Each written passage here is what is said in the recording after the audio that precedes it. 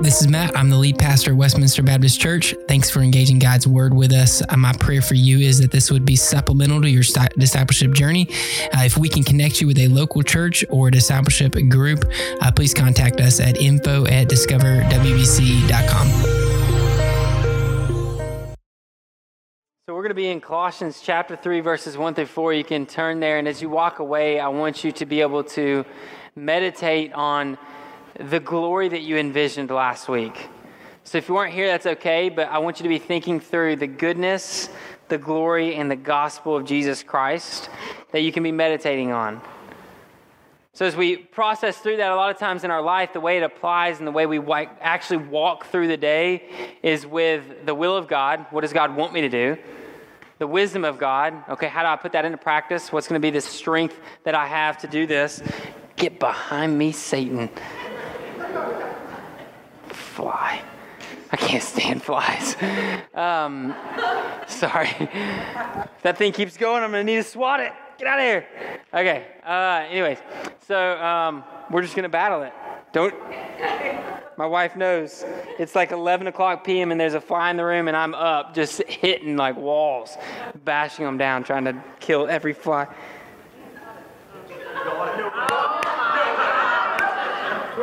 I got it! Yes! I'm sorry for those who like insects. Just think at it. Okay, anyways. All right. Renew the mind. Refocus. All right, we got to get back. Okay.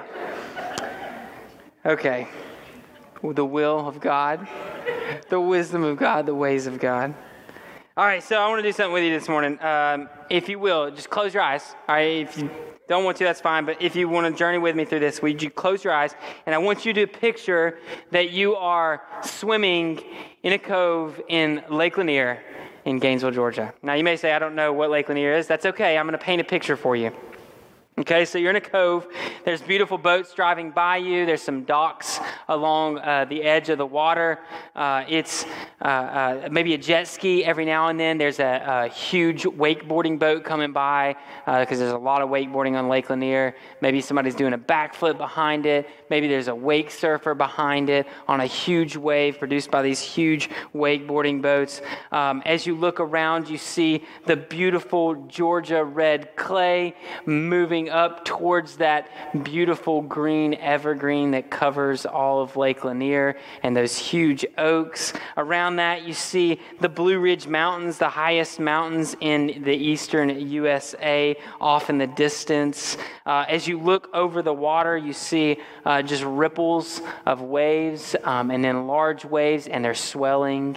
You can smell the gasoline off of an awesome outboard motor coming by, and that smell reminds you of fishing and wakeboarding and water skiing and being out in this cove. You swim up to a beach that maybe is the size of this room. It's beautiful, pristine, and there's nobody on it. You sit down in a nice beach chair. The sun's beaming down, but there's a nice cool wind coming by. You start eating that wonderful, good Southern fried chicken. Beside you is an iced glass of sweet tea. And I'm talking about Georgia sweet tea. You finish that fried chicken off with a good biscuit and honey, because that's the only real way to finish off fried chicken. And you look around, it's almost time to go home. Sun setting over the beautiful water. You hear a few largemouth bass slapping the water. Maybe one of what you guys call rockfish. Those things are actually called stripers. They're just begging for a wet line and a sharp hook to be thrown in the water. But it's time to go home. All right, so open your eyes, and I want to show you how amazing our minds are. Like what you just thought about. I want to show you on the screen what Lake Lanier looks like. So if you will pop that up on there. This is Lake Lanier. This is where I grew up. My brother still has a boat dock on it with a boat and jet skis. My parents grew up, had a dock on it. I was wakeboarding, fishing, anything and everything in that lake right there. I love that place. Like that's kind of like my Bethel, if you will, from Scripture. That's where I can go and just be with the Lord and be like, this is like where you had me growing up and being found in you, God. This is like a good place for me to meditate and just solitude, simplicity, all those good things. This is Lake Lanier. Go to that next one. You'll see a little bit of that red clay right there. That's Georgia red clay. When you go there, you get that on you, you know you've been there because it doesn't come off of you. That's Georgia red clay. It's good stuff. You stick your hands down in it, and somehow it gives you like electrical impulses. It's crazy. I'm not kidding. This place is awesome. But you can see around it, those beautiful green trees around those rock cliffs and the red clay. Amazing lake. Go to the next one. And this is my boat ramp. This is where I grew up fishing, jet skiing, and everything. When we put the boat in, this is where we put it in. My dad had me backing in boats at 3 years old on this ramp. I'm not even kidding. Like, he'd be like, look, if you want to ride that jet ski, you better be able to back it in with a truck. I'm like, Dad, I don't have a driver's license. It's okay. You still got to figure it out.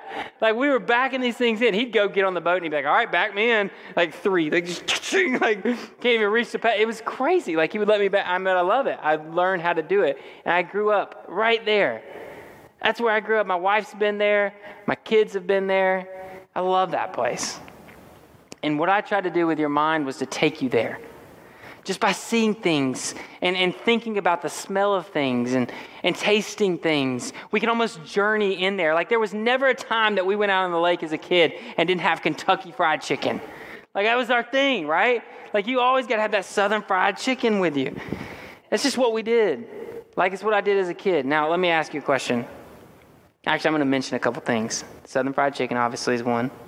Those biscuits. Now, I'd put molasses on them, but I don't want to hear that. Ugh, that's delicious. That's delicious, man.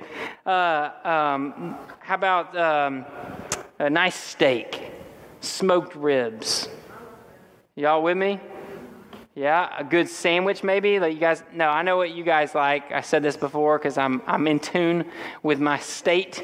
You guys just want some cottage cheese and applesauce or whatever it is. That madness. Y'all, that doesn't compare to fried chicken. I'm just telling you. Okay, I don't know what y'all eat up here, but you're kind of in a smorgasbord of northern and southern. Now, so here's why I tell you that. You guys are probably hungry now.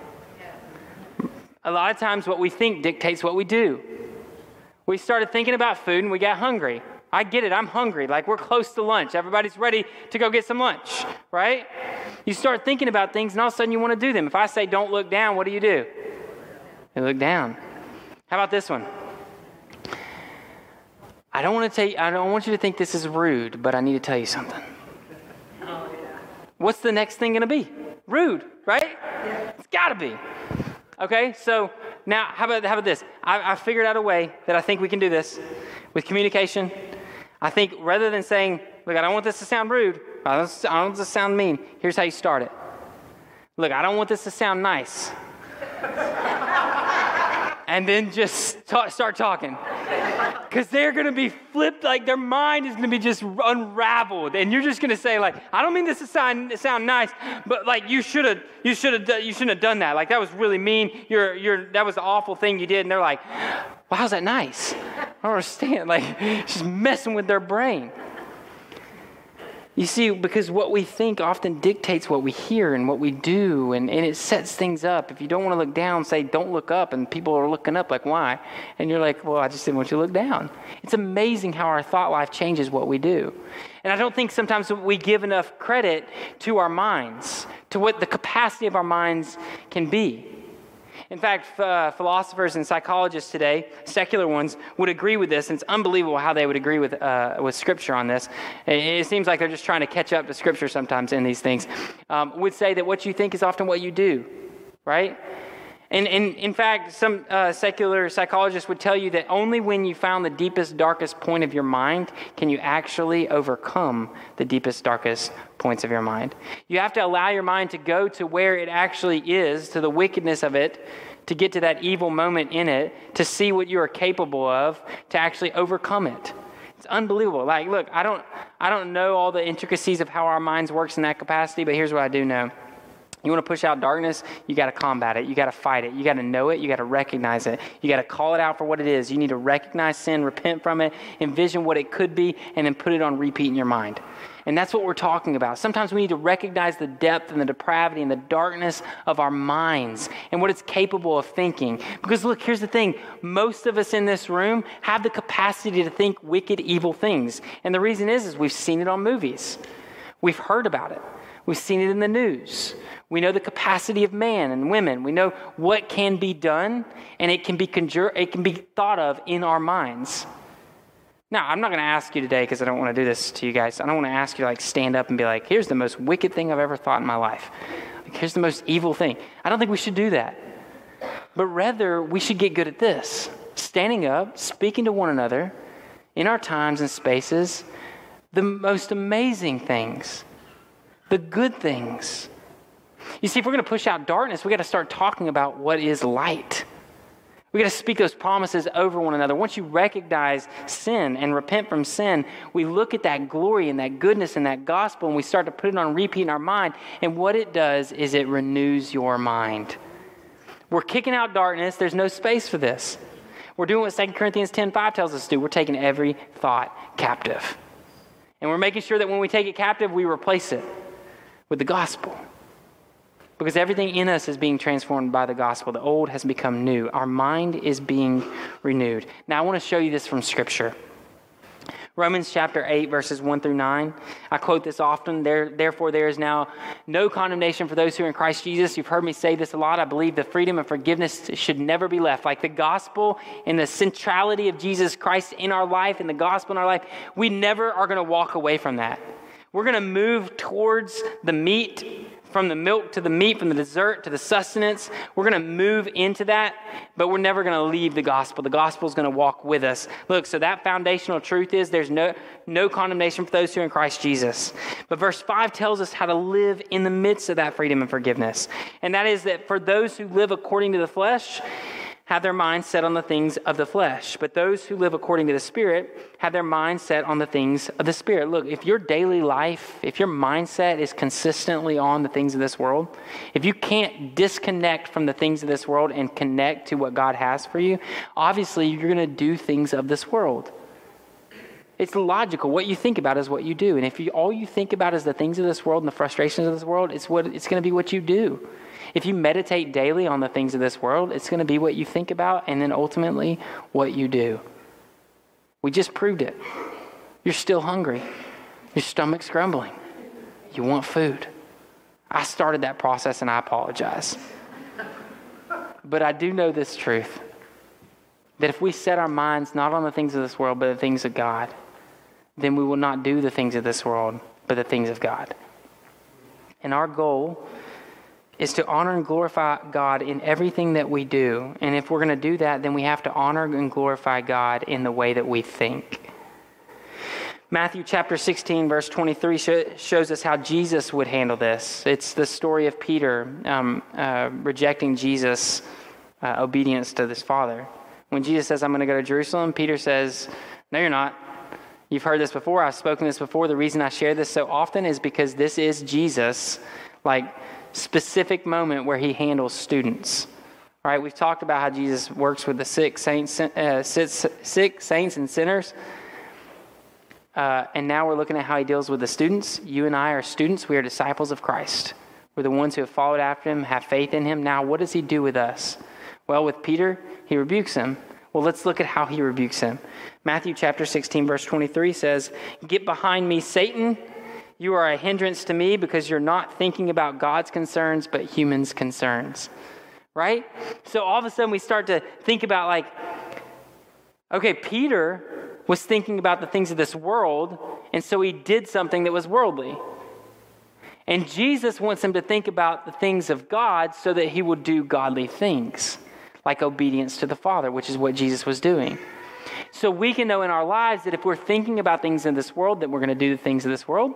If we're thinking about things of God, we're going to do the things of God. Now, I'm just affirming this through Scripture. Jesus affirms it in Matthew 16:23. It's just coming straight from Scripture out. Philippians chapter 3, verse 12 through 21, Paul's going to show it to us in his life. It says, not that I have already reached the goal or am already perfect, but I make every effort to take hold of it because I also have been taken hold of by Christ Jesus. Brothers and sisters, I do not consider myself to have taken hold of it, but one thing I do, forgetting what is behind and reaching forward to what is ahead, I pursue as my goal the prize promised by God's heavenly call in Christ Jesus. That is envisioning glory. He knows what is ahead of him in heaven. He knows the glory that is to be revealed, the goodness that is to come, and he recognizes it and is claiming it and knowing that is his future. But here on earth, he recognizes that he has not claimed it yet, but he knows what is coming, and because of that, he puts it into his mind and plays it on repeat, I think, and I'll show you in verse 15. Look at verse 15. It says, therefore, let all of us who are mature think this way. Let all of us who are mature think this way.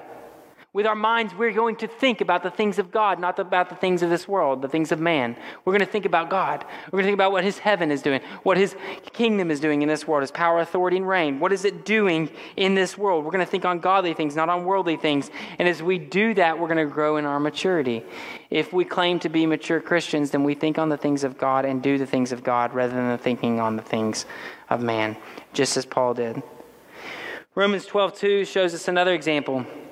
It says, do not be conformed to the pattern of this world, but be transformed by the renewing of your mind so that you are able to test and approve what God's good, pleasing, and perfect will is.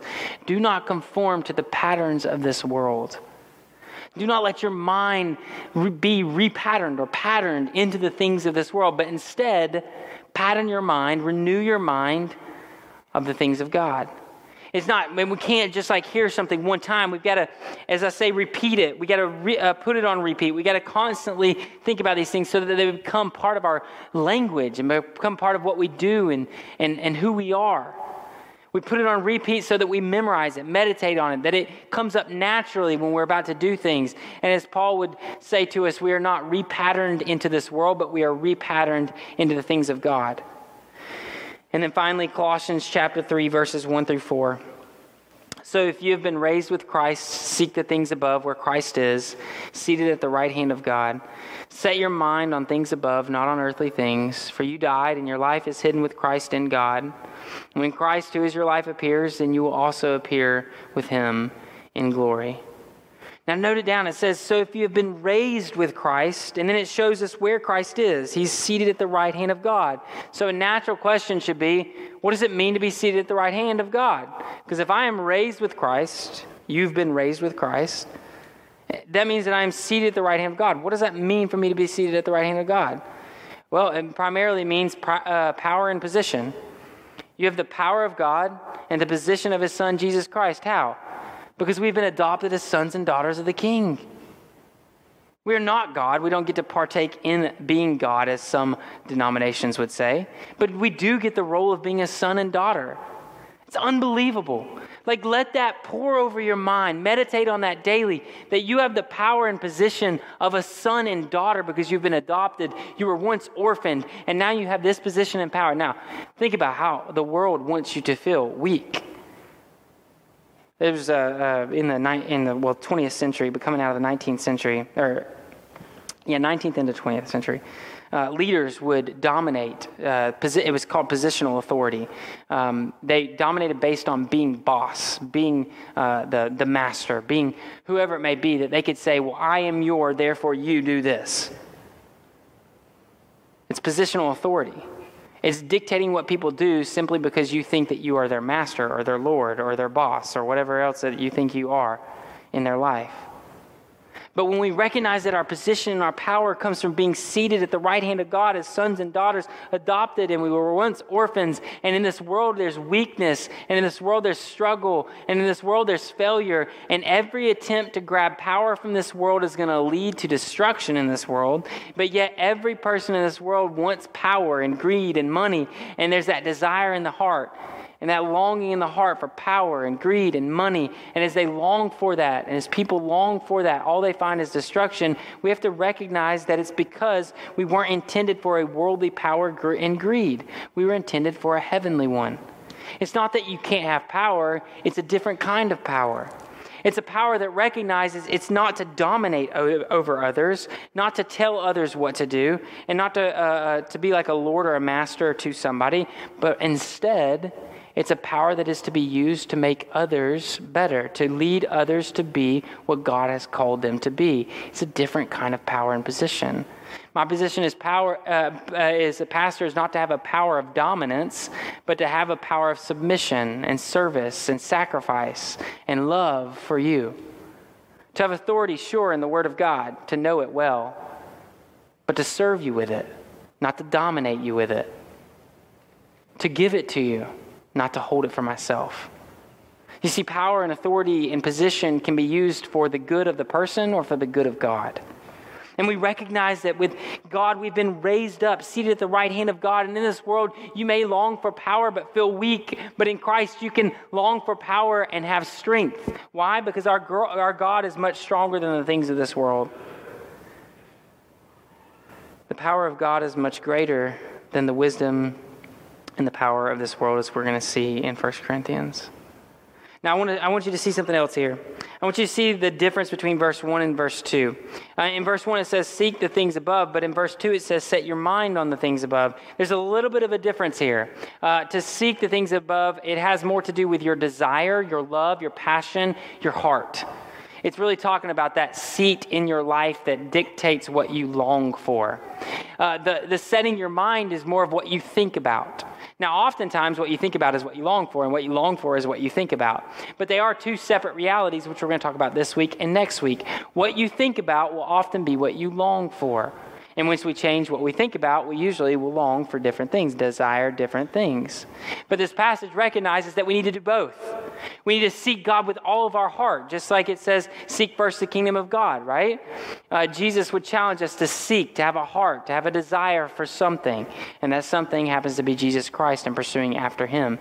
To set our mind on things above means to think differently, and to seek means to love differently. And so as we ask the question, what does it mean? What does this passage mean to us? I think it's really rooted in this idea of being with Christ. It says you've been raised with Christ, you've been seated with Christ, you are hidden with Christ, and you will appear with Christ. Everything is about being with Christ. Synagoge, with. Synagogue, with. In Greek, the term soon. It means with. We are with Christ. What does it mean to be with Christ? We have his power and his position. What does it mean to be with Christ? We have resurrection. We have life. We have a freedom and forgiveness that we never had. With Christ is everything, and without Christ is nothing. And so it's important for us to understand as brothers and sisters in Christ about the way we think is that when we are with Christ, we have gained all things that God has given us, and we are not with Christ, and we have not gained things that God has for us, but rather have gained things of this world. And so you're going to think about this world when you're not with Christ, and you're going to think about Christ when you are things of God when you are with Christ. So our aim and our pursuit is to be with Christ. As 2 Corinthians chapter 5 would tell us, we want to and long to be with Christ. And so I challenge you, spend time with Christ and you'll think about Christ. Stop spending time with Christ and you'll stop thinking about Christ. Set your mind on things above, not on earthly things.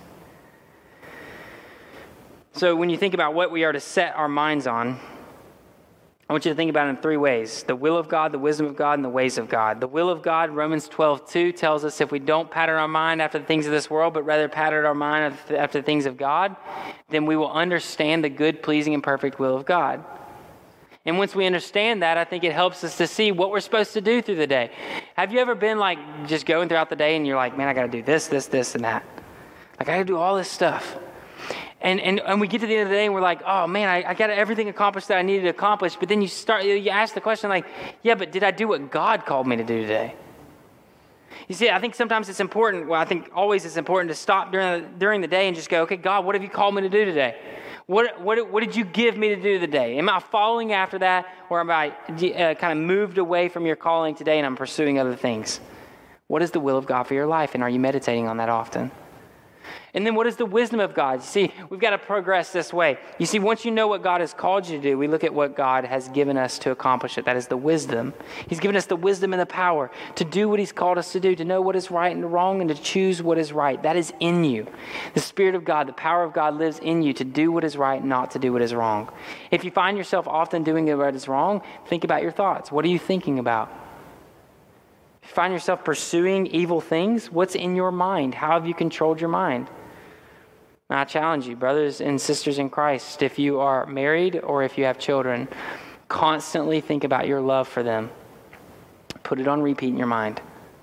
They're given to you by God. You are to steward over them in God's grace and mercy. You are to lead them and love them well.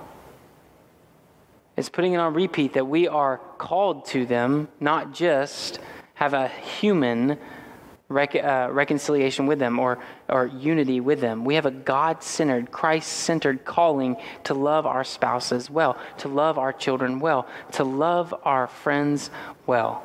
So you put it on repeat in your mind. Okay, this is what God has for me. This is his will. Now, God, give me the wisdom to do it. What do I need to know to be able to accomplish this today? To be able to do your will today, what do I need to know and be thinking about throughout the day? Because 1 Corinthians chapter 1, verses 24 through 25 tell us that God's foolishness is wiser than human wisdom and God's weakness is stronger than human strength. I love how Paul puts that way. Like even he's using a figure of speech, but if God were to have foolishness, it would be wiser than any man's wisdom. If God were to have weakness, it'd be stronger than any man's strength. If you want wisdom and you want power, go to the source that created the universe. And then we look, if you don't put it in this order, it's so critical to put it in this order. Understand what God wants for you. Understand the wisdom and the power that is needed to accomplish it. Then we move into the ways of God. What are the specific things that God has called us to do and how to live with hope, with peace, with love, with encouragement, with a power and a position of leadership and authority in this world that is submissive and serving and loving and kindness. So all these things, we see the ways of God, what God has called us to do. Now, here's the problem. We often won't do what God has called us to do if the specifics, like we won't follow the ways of God. We won't love people. We won't bring peace. We won't bring all these things unless we see the bigger picture of what God has called us to do. Like when you recognize, okay, God, you have called me to love my spouse well. All of a sudden, the different ways that he's called you to do that makes sense. I'm going to sacrifice for my spouse today because God has called me to love my spouse and to be married to them and to grow them and grow with them. I have a deeper calling than just a simple business transaction of our finances are going to work together, we're going to raise kids together, or something of that nature. That is not what marriage is. We've been bonded together. It's not what friendship is. We're encouraging each other, spurring one another on to love and good deeds. And so we start to see the will of God trickle down into the ways of God, and you put it on repeat in your mind. You think about it often. Okay, I'm supposed to live a life of love. Why? Because I'm leading people to Christ. Because I'm leading this world from hell to heaven. Because God's given me a bigger picture of what this world and this destruction and this brokenness looks like, and I am part of transitioning it from the hell that it is in to the heaven that is coming. And if I'm going to be a part of that, then I'm going to show peace, and I'm going to show care, and I'm going to show love. So the ways of God start to make sense. Romans chapter 8, again, I told you at the beginning of this, it says that those who live according to the flesh have their mind set on the things of the flesh, but those who live according to the Spirit have their mind set on the things of the Spirit. What you set your mind on is what you do. The ways of God will become part of your life when you put it on repeat in your mind. Set your mind on things above, not on earthly things. And then finally, we recognize that after this life, we will be in glory. I think the majority of people in this room, if I asked you, you would probably say, I believe that one day, when I pass away or when Jesus returns, I'm going to spend eternity with him in heaven on earth. I'm going to spend eternity with him. But the difficulty of this is God has called us to seek what is above now. And now what makes that so hard is that earth is visible now. You can see earth around you, the beauty of the mountains, the beauty of the streams, the lakes, the canyons, the caves, the valleys, the horizon on the ocean. A beautiful storm rolling in to replenish the earth with water. We see all these things and we long for them. We love them. They're beautiful and they're exactly what God created for us. They were created by the Father for us to enjoy and to be a delight to our eyes and our senses. They are good for you. Now, what often happens to us is we worship the created thing rather than the Creator, right? Romans 1 tells us this. We start to see the beauty of the earth and we worship the beauty of the earth rather than the one who created it. Earth it's wonderful. It's comfortable. My wife and I saw an ad, and everything in our being is trying to become more comfortable, right? Like there's an ad for a mattress that it's separated two people, and it hears you snore. All right, think about that again. A mattress that hears you snore. And then when it does, it raises it up. Now, don't start Googling this. I just think that somebody's Googling this. It starts raising up, sets you up a little bit so you stop snoring, and wives are rejoicing at the sleep they get, right? Husbands wake up the next morning pinched up like this, and they're like, what happened? You snored 7,000 times last night, sir. Sorry, we had to pin you up. And I'm like, how does this thing work? It's amazing, but our lives are centered on becoming more comfortable because we are in a earth that is really centered on that. It's beautiful, it's wonderful, it's comfortable, it's normal, routine, and popular. You were raised in this world. I'm not telling you anything new. You're like, what? You're born in this world, right? I think everybody in this room, I can safely say, was born in this world. As of now, we don't have anybody being birthed in the, up there, that thing, solar system and such. So the majority of us would claim that this is like our home. It feels like home. It's natural to us. We breathe air from this earth. We know we need it. We know we need food. We know we need the light. We know we need all these different things to be able to survive. Like we recognize that this feels like what is normal. And honestly, if we're being like truthful with each other, we wake up every day and we feel like, okay, this is our normal routine and our pattern. Has anybody ever just like stopped to think why you sleep? Why do human beings sleep? It's weird. You go into a semi-comatose state. You don't recognize anything that is around you. Some of you snore. It's weird. Okay? I'm serious. It's weird. Think about it. If aliens got here and they were like, I'm not saying there's aliens. Come on, bear with me. I'm just saying. Jesus returns and he's like, I don't have to sleep anymore. You're perfect. In heaven, there is no sleep. He returns to us and we're sleeping. It even says in scripture if he finds us sleeping, but it's just weird. Like, if he's like, look, your bodies weren't meant for this. You weren't meant to have to sleep. I don't know. I just wonder. But here's what I think. I just think about this often. I don't know if you guys think about this. Like, this world, everything that is in it is not our home. I don't know if sleep's my home. Some of you are like, in heaven, I'm just going to sleep the whole time. That is my heaven. I don't know. And I really don't. I don't know some of those answers. I don't think they're even found in Scripture. I think they're making us wonder and get excited about heaven. But here's what I do know. We are not citizens of this earth. We are citizens of heaven. But if we're being honest with ourselves, sometimes it just feels like heaven or like earth is just normal, beautiful. Feels kind of like our home. It feels like I wake up here, it's all I know. I have to eat food, and so I want the good stuff from this earth that provides. It's just all we know. And I think, you see, here's the problem. When we are not thinking about heaven often, we're not thinking about God often, it's much easier to feel like earth is our home because we see it, we smell it, we experience it, we wake up in it, we go to sleep in it. Everything around us it's so like, all of our senses are overloaded by earth. If you want to reset your mind to do the things of God, then you're going to have to overcome the world. And I love John 17. You are not of this world. You're just in it. And he says, we are conquerors. We are overcoming. This world has not conquered you. It has not overcome you. And if we're going to do that, we've got to put it on repeat. We've got to remind ourselves constantly there's power and there's wisdom in God. We can think on these things and we can have power and wisdom to overcome these things, and we can become citizens of heaven on earth. We can remember our true origin, and that is with Christ Jesus, that we are images of God, that this world was never, at least the depravity of this world, the destruction of this world, the darkness of this world was not our home. Like, you weren't built, as we've said before, you're not built for disease. Your body's built for eternity. We weren't built for death. That's why it hurts. We weren't supposed to be given the emotions for death and to experience death. It's not what you're built for. We're built for glory. We're built for goodness. So the gospel gives it to us. My challenge to you this morning is to think on the gospel, the glory, and the goodness, not to think on destruction and darkness. Now, the way that we do that, it's hard. I'm just gonna speak that over us as a group of beings. It's easy to have darkness infiltrate our minds and to think on wicked things.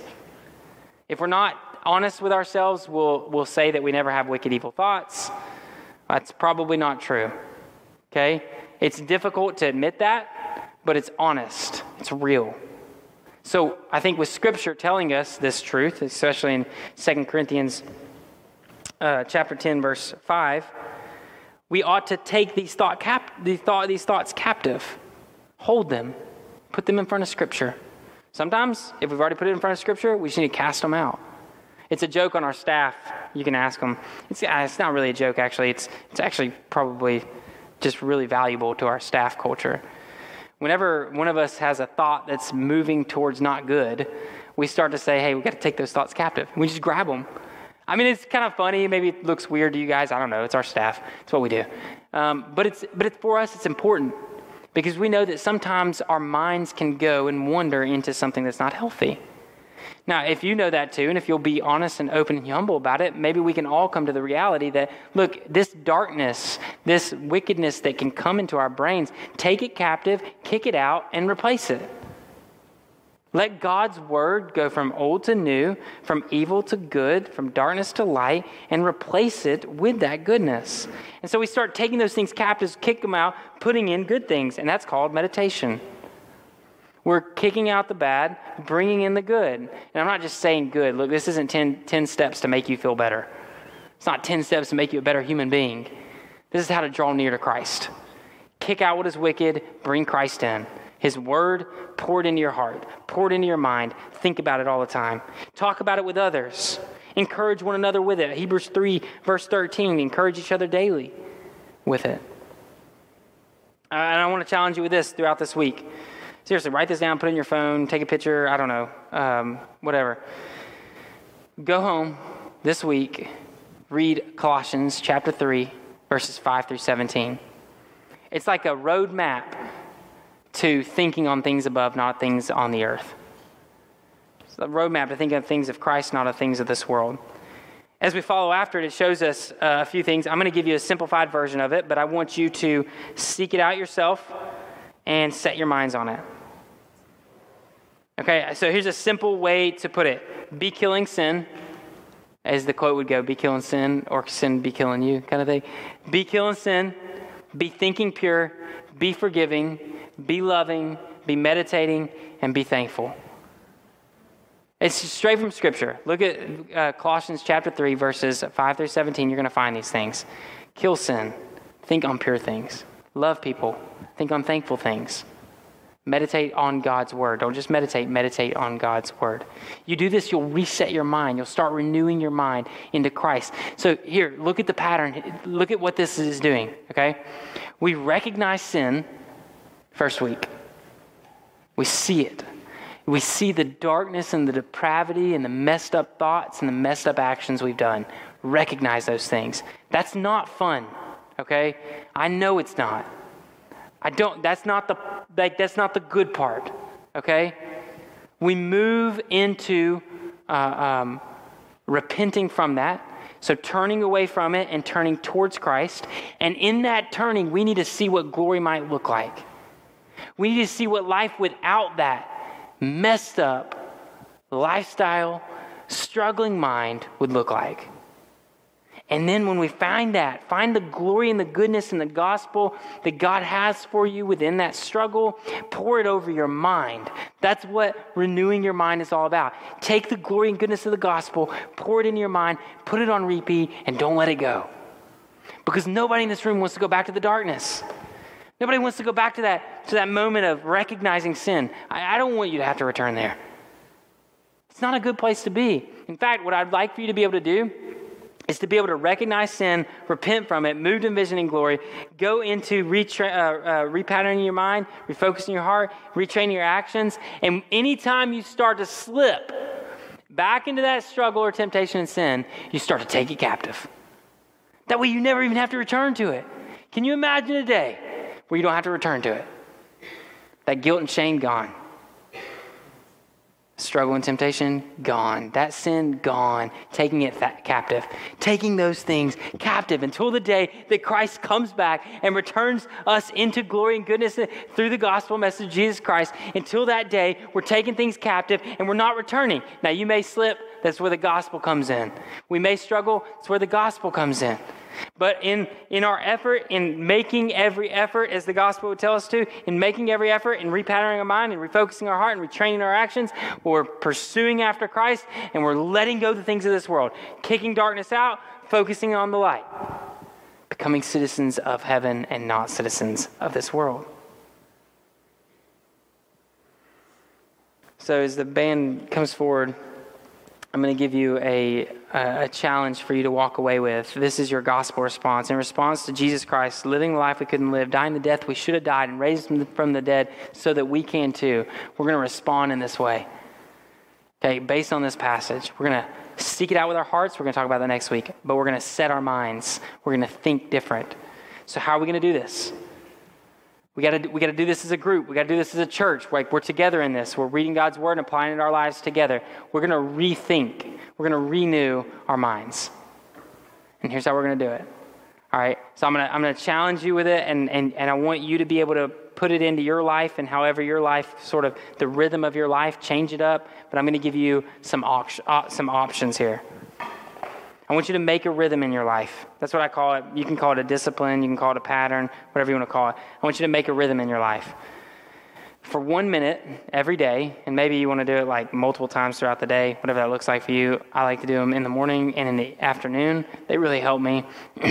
Take a couple minutes, whether it's one or many. I just want to challenge you at least one. Take a 1 minute pause in your day and be silent. Now, in that silence, obviously, the silence is not just to let go of thoughts, but it's to put in good thoughts. And so what are we looking at? The will of God, the wisdom of God, and the ways of God. 1 minute pause. God, what did you call me to do today?